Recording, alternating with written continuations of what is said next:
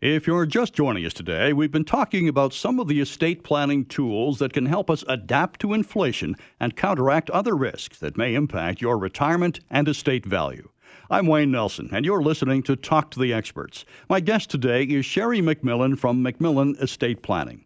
A reminder that the MacMillan team will be hosting a virtual seminar on Wednesday, May 10th at 6:30 p.m. and a live seminar Wednesday, May 31st at 6:30 p.m. to talk with you about estate or life planning. To register, you'll need to contact MacMillan Estate Planning. The number is 1-833-266-6464 during weekday office hours, or you can register online at the website MacMillanestate.com. Sheri, just before the break, when I so rudely interrupted you, we were talking about investment trusts. So let's pick up where we left off. What are investment trusts?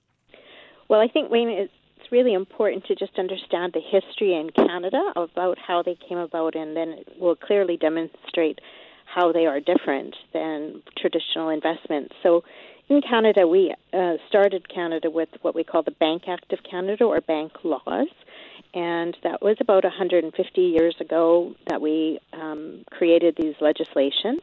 But basically what it said in the banking system is that any assets you have invested underneath that umbrella will be considered public assets for the purposes of creditors through your lifetime, and then secondly, again, upon passing. So you'll notice in your will, for example, your will always says gather up all my assets and then pay all my debts and then distribute to my beneficiaries, so in that sequential order.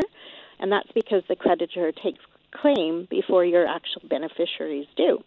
And so that's how the Bank Act is designed, because it was really designed to protect the bank when farmers were borrowing money from the bank, and then if they did pass prematurely, the bank had to be able to collect on the mortgage. The problem is they used the word creditor, and that means all kinds of things in modern society. So it can mean if you're on a board of directors, if your tenant falls on your property, if you're a business owner and get sued, if you're a snowbird and go down south and get into some sort of liability. So creditor is much more encapsulating today than it used to be. It used to just mean the bank. But at the same time, they created a second legislation called trust laws, and trust laws were created actually for women. And the reason is women were not considered a legal citizen in Canada, as we all know, and so our husbands were not able to give us their estate directly. So what they would do is they would give us their estate indirectly if they prematurely passed through a trust. And then the trust company would manage our affairs for us as women and give us, monthly income or a stipend. And so trust planning was actually designed for widows and orphans originating in Canada. And so they wrote it very differently in legislation. What they said is anytime you have assets that are in trust, they're going to be considered lawsuit protected from creditors during your lifetime, and in the second instance, again, when you pass. And so, for example, a perfect example of this, Wayne, is let's say you have a life insurance contract where you have a beneficiary attached. That particular contract never goes through your will. It goes directly to who you chose. And it doesn't ever get contested or go through probate in Canada. And so trust law is a completely different legal system for many of us to select when we're designing our retirement plan or when we're selecting how to wealth transfer. And so I think for many of us, families are unaware that they actually even have a choice. They just automatically presume that the only way to invest is through the Bank Act of Canada when we have this wonderful second door available to us with so much further protection. It's interesting that the trust law didn't come about until protection of women, spouses, here in Canada, and yet trust law has been around in Europe for hundreds of years.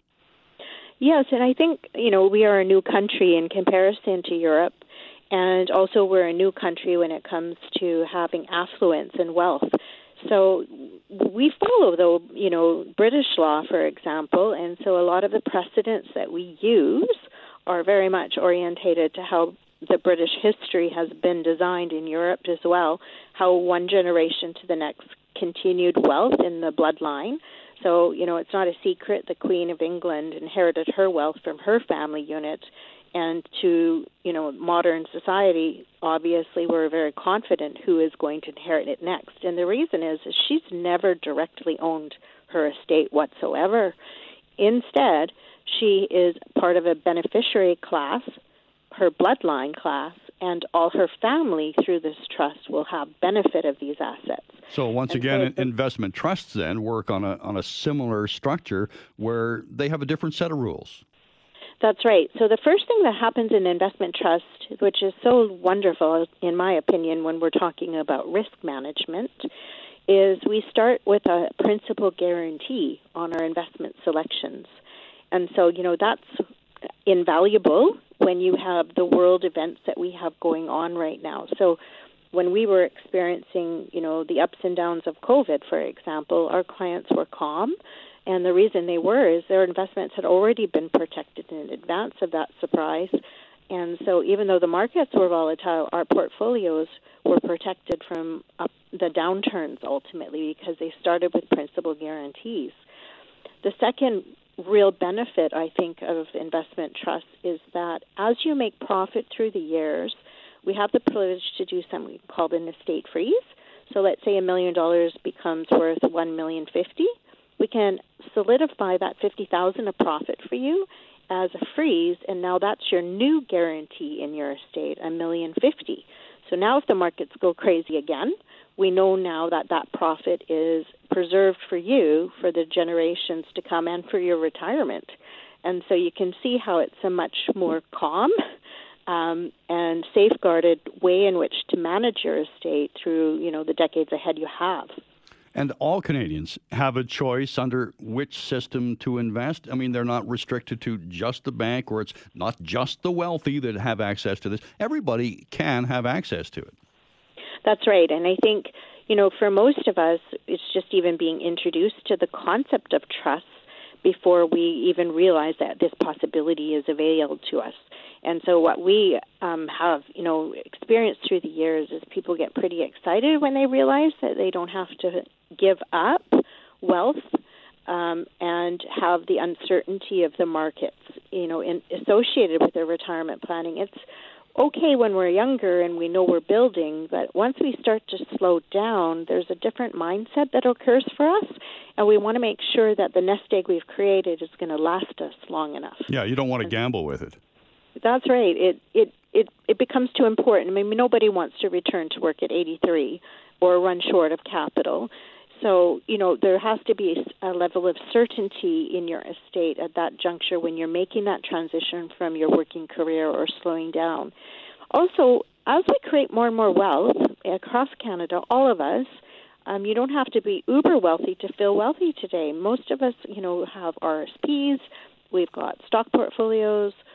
Some people have cryptocurrencies. There's a whole assortment of assets that we're accumulating as a country, and we are becoming wealthier as a country. So the wealthier you are, the less you want to risk what you have because it means something to you. And so we're finding families of all net worths are wanting to have these types of protections, at least on a large proportion of their estate. Absolutely. It doesn't have to be an all or nothing ever.